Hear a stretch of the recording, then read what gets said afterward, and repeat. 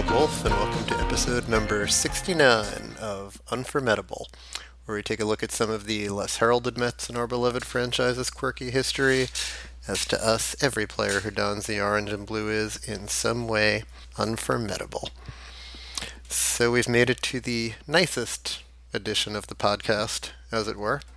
69 is, of course, a very special number in particular for Met fans, because it marks the year of our first World Championship, of course.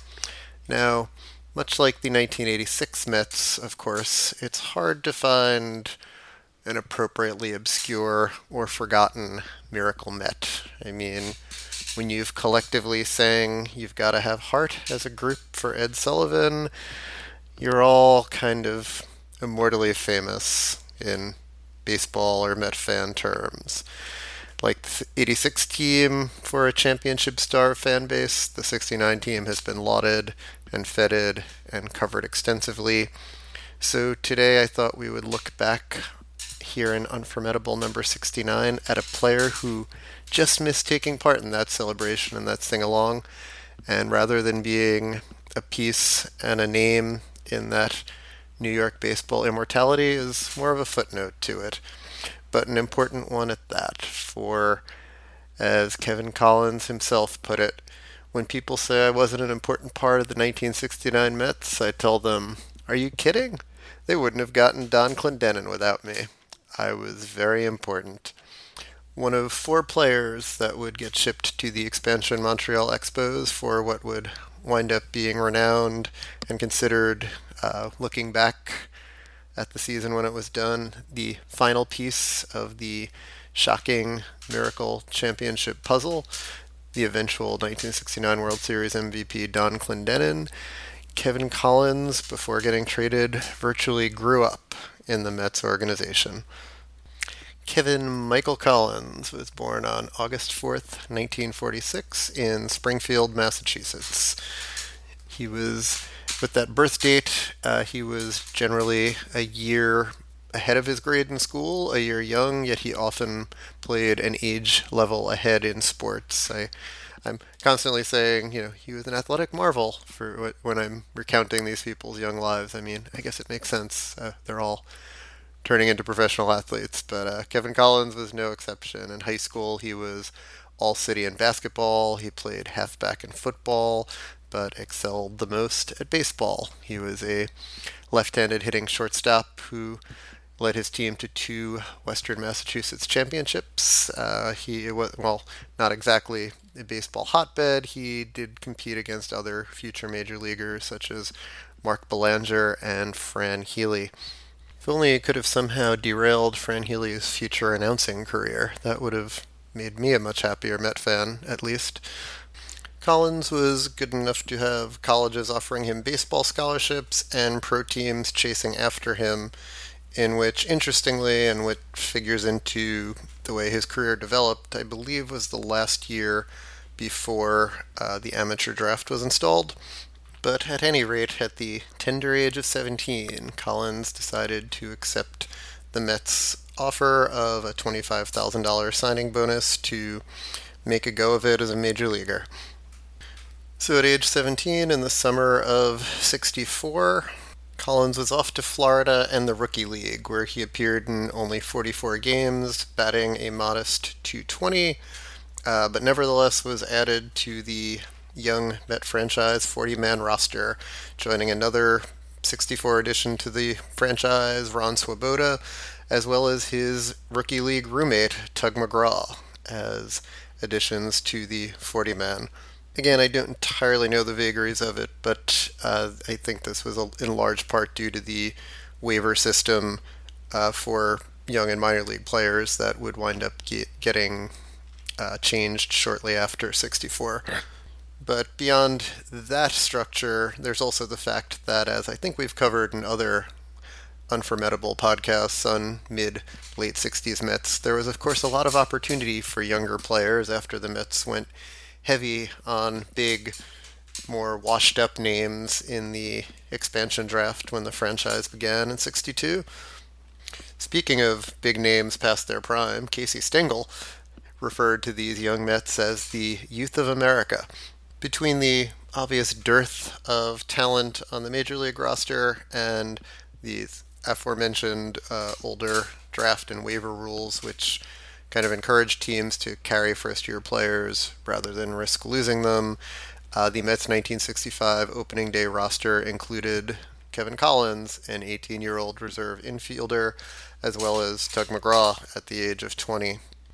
Unlike McGraw, who did struggle mightily himself, 65, 66, 67, Collins would never really recover, I think, from the development period getting dramatically shoved forward. But before we get to that, Collins was scheduled to make his major league debut on April 25th, 1965.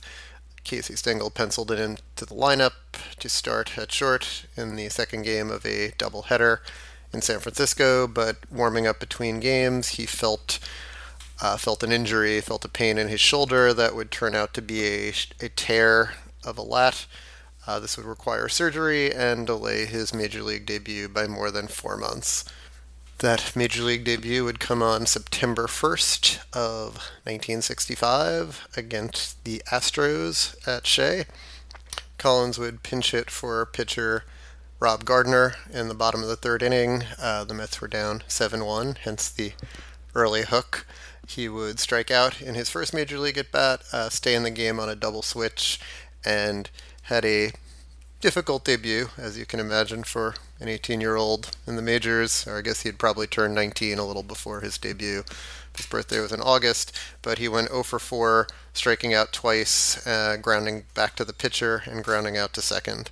And over sporadic appearances in September of 65, he would wind up going 4 for 23, recording his first career hit with a single up the middle off of the Pirates' Bob Friend, which came on September 22nd of 1965 in his 8th major league at bat. On October 3rd of 65, in his third career start in the, I think, next to last game of the season, he went 2 for 3 with a double. In his third career start, a game which was most notable for Al Jackson recording his 20th loss of the season that year, which of course he pitched well in a 3-1 loss to the Phillies. But one successful game aside, he was pretty clearly overmatched, was a consensus, and even according to him himself in interviews after his career, Collins said, acknowledged, "I never should have been up in the majors, probably the wrong thing for my development, but those were the rules at the time," he said, alluding to the waiver rules. And again, as I said, the amateur draft started the following year, so poor timing probably for Collins in forcing his career to start at a major league level sooner than it needed to. And he would in fact segue to that development phase of his career in 66. He would spend that entire season in the minor leagues. He would also miss more time, this time with a concussion when he got hit by a thrown ball in the beginning of the season. He also struggled as the organization attempted to convert him to switch hitting, tried to get him to learn to hit right-handed to improve his performance against lefties, of course. By 1967, Collins was still in the minors, but again, he was a pretty well-regarded prospect. They kept him on the major league roster at the age of 18 to hold on to him, but he had been kind of passed by others in the organization, and an organization that was starting to finally churn out talent. Buddy Harrelson was settling in at shortstop as a rookie, and also in AAA with Collins were two infielders who would go on to have long major league careers, sadly not with the Mets, Sandy Alomar and Amos Otis. And I think both of them were on the rise, where Collins was not. So whereas he had mostly played short and some third, he began in AAA to transition to the utility infield role that he would be more known for as a major leaguer. In 67 in AAA, he spent his time across the infield, 40 games at shortstop, 50 at second base, 24 at third base. Got called up at the very end of September, appeared in 4 games, 2 pinch hitting appearances, and 2 starts at second base, going 1 for 10. At the ripe old age of 21, Collins would begin 1968 in AAA, but got recalled in, I think, May when Bud Harrelson had to report for military duty. And he had a few memorable games. The one that I personally find most interesting, and probably was his most productive day as a major leaguer, or at least with the Mets organization, I would say, was on June 15th of 1968. Given both the productivity and the competition, Collins went 3 for 3 with 3 doubles against Giants ace Juan Marichal. And this was an extraordinary game that I just have to discuss a bit, just looking at the box scores. As Marichal was matched up against Tom Seaver, who shut the Giants down in the top of the first. The only base runner was on an error. And then the Mets jumped on Marichal in the bottom of the first, batted around, and again with the inning capped with a Collins double over the center fielder's head to stake the Mets to a 3-0, stake the Mets and Seaver, of course, to a 3-0 lead at Shea. You feel pretty good about that with your ace on the hill, but of course that was a Giants team with a lot of offense, and they got to Seaver with the score 4-1 going into the top of the fifth. The Giants knocked Seaver from the game, 3 straight singles with Willie Mays single cutting the score to 4-2, and then Willie McCovey taking Seaver out to dead center in Citi Field to give the Giants and Marichal a 5-4 lead.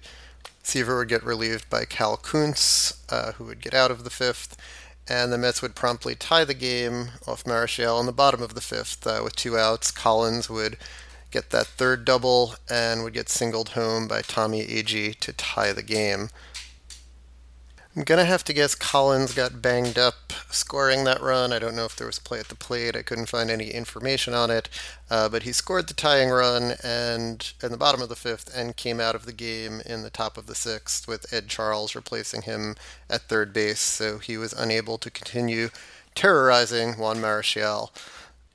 Marichal was nonplussed, both in giving up 5 runs in 5 innings. Didn't affect his pitching, or his hitting. He led off the top of the sixth. That's something you wouldn't see every day after your pitcher had given up 5 runs. He drew a walk and scored what would be the eventual winning run as the Giants went back ahead 6-5. Marichal would pitch around trouble from the 6th to the 9th, completing the Giants' 9-5 victory. Just your routine 16-hit complete game, as his line score in the game: 9 innings pitched, 16 hits, 5 runs, 4 earned, 1 walk, 7 strikeouts. I'm going to take a long shot and guess you're never going to see a line score like that from a major league pitcher again. Certainly not in my lifetime, or probably any of yours. I wish they had a pitch count in Baseball Reference box scores. I would love to know how many pitches it took him to complete that game.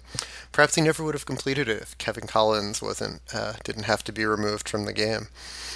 At any rate, Collins had shown enough that the plan was to send him back down when they got Harrelson back.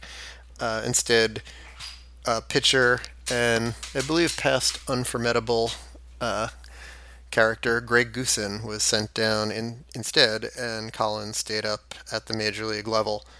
And that would give Collins time for what would probably be the 2 most eventful days in his Met career in early August at the Astrodome. On August 6th of 1968, in a 1-1 game in the 9th against Houston, Collins came up with 2 on and 2 out, and lofted a home run down the right field line to stake the Mets to a 4-1 lead that they would hold on to in the bottom of the 9th, making his first career home run a virtual game winner and not a walk-off, solely by virtue of being on the road. He actually drove in all 4 Met runs in that game. He got the other RBI on an RBI groundout in the 7th. The next day, Collins got a second straight start at third base, and this time it was less of a positive day for him. In the bottom of the 4th inning, with the Astros up 2-1, Doug Rader drove one to left center off of Tom Seaver. It eventually went for a triple. Rader slid into third with a hard pop-up slide, and as he came up, elbowed Collins in the jaw as he was trying to apply the tag. Collins was knocked back onto his back, dazed, possibly concussed again, and a bench-clearing brawl ensued. Collins shockingly missed only a week of play with the broken jaw. He was back on the field 6 days later, and he, said he had no poor feelings about it, that it was just a hard baseball play, as I guess just about everybody said back in those days.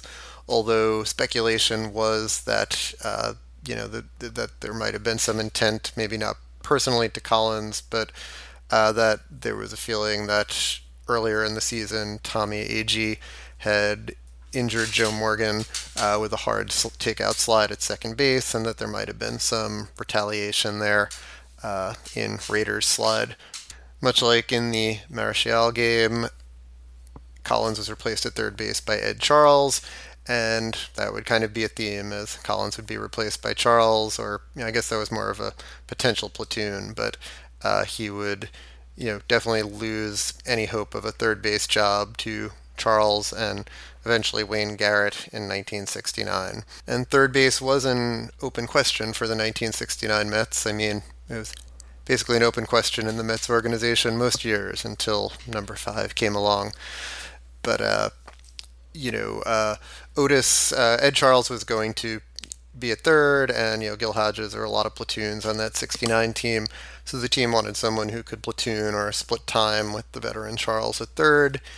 Amos Otis got the first crack, but struggled and also got on Gil Hodges' bad side. One of the rare, perhaps Gil Hodges misjudgments, as Otis was soon out of the Mets organization, and of course went on to a Hall of Very Good career in one of those, I think, underrated, horrible Mets trades. But Otis got banished quickly, so Collins got the next shot to play alongside Charles at third in April.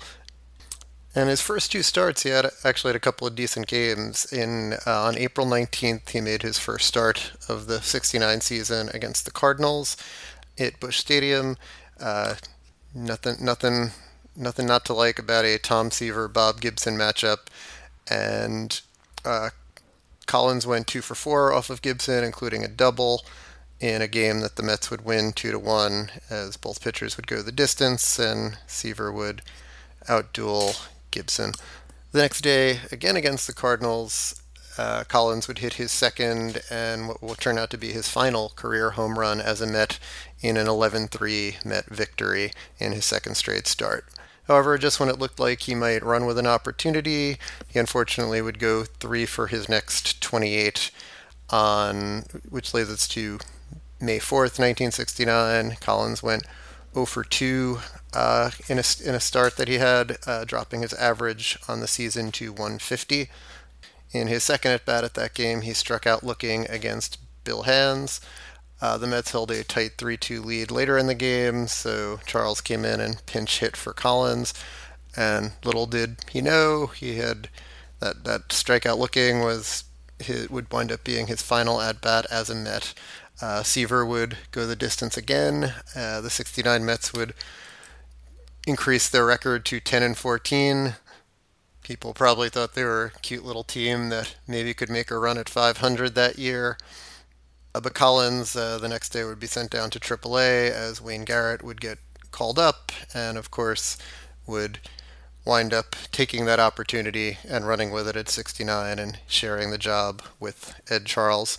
Obviously, it was just emotion, and it wasn't like he was traded yet, but I think in a lovely show of the kind of person it seems like Collins was.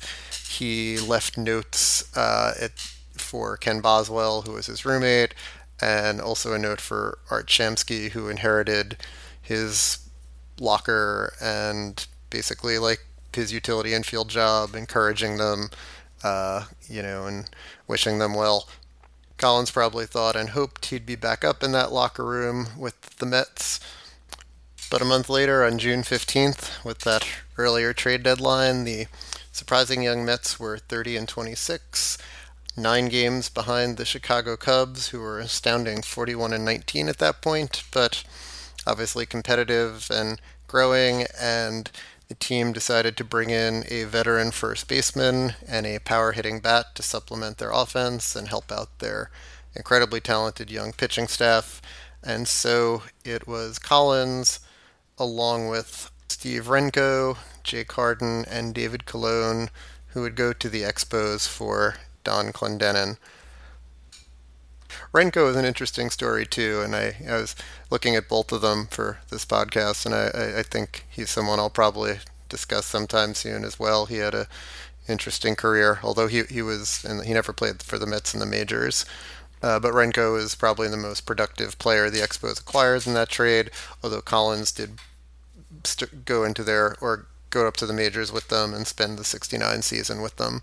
Collins took on that utility role that the Mets once prepared him for with the Expos, and spent the '69 season with them. He said he learned a lot from Expos manager Gene Mauch, and he did, as a little footnote for the Expos franchise, and I only refer to them as the Expos franchise. I refuse to think of other spots they've been in. He hit the Expos' first ever pinch hit home run off of Jim Bunning on July 17th of 1969. Collins spent 70 in the minors for Montreal until the Expos sold his contract to the Detroit Tigers late in the 1970 season. Collins had sporadic playing time for the Tigers in 70 and 71, spending most of those seasons in AAA as well, getting in 60 games across the two seasons. And again, in the obvious caveat of the short sample size, perhaps having his most productive little spurt in 71 in 41 at-bats. He hit .268, slugged .438, had a .707 OPS, which was the highest line that he had by a long shot in any season of his career. Again, small little seasons. The most at-bats he had in a single year were 154 with the '68 Mets. Although one other nice and interesting anecdote about Collins that I read in a great Saber article about him that helped with this is one of the more notable things about his career in '71 that was made the media and the sporting news was that when he was with the Tigers, he roomed with outfielder Gates Brown, which, in that 1970-71 era was a rare pairing of white and black players as roommates, but which Collins, to his credit, thought it was not a notable thing. Collins stayed in the Tigers organization in '72-'73 and was never got above AAA Toledo. Got traded to the Indians organization, where he spent '73 and '74 in AAA. When at the age of 27, he decided to hang it up, essentially saying in an interview he had had enough. He did not want to be Crash Davis. Although, no disrespect to Collins, but I don't think he was going to set a minor league home run record either, but I get the sentiment. The Indians offered Collins an opportunity to stay in the organization as a coach or as a scout, but he just decided to retire from baseball entirely in 1974. He and his family moved to Michigan, where he took a job with an auto supply store owned or run by a former Tigers teammate, and he lived most of his life in Michigan before moving down to Florida, where he passed away on February 20th of 2016 in Naples, Florida. Over parts of 6 Major League seasons, Collins had 388 Major League at-bats. He hit 6 home runs, went 81 for 388, 6 homers, 34 RBIs, 30 runs scored, 1 stolen base, a 209 batting average, 209 batting average, 245 on base, 320 slugging for a 565 OPS, 62 OPS plus, and a -9 WAR, according to Baseball Reference. As a very young Met over 4 parts of 4 seasons, he was in 89 games, 2 homers. I think I kind of covered them both. 15 RBIs, 42 for 227, a 185, 221, 269, 490 slash line. Perhaps he got cheated a bit by the way the development of his career was kind of forced and thrust upon him by baseball's rules at the time, and having started in the majors at such a young age, but certainly not something that he ever seemed to let bother him personally. And in addition to a couple of memorable Met moments, he was a key piece in one of the more memorable and most positive trades in Mets history that brought the team Don Clendenin and eventually helped the team bring the 1969 World Championship to New York. Thank you for taking the time to listen to Unformidable. Please go to AmazingAvenue.com for more Mets-related content. You can follow us on Facebook, Twitter, and Instagram, and you can find this and all of our amazing pods wherever you get your podcasts. Please subscribe to them if possible. Leave us a review. It helps us out. Original music by Bunga. I'm on Twitter at WolffRR, WOLFFRR, and the show is at Unformidable. Thank you, and as always,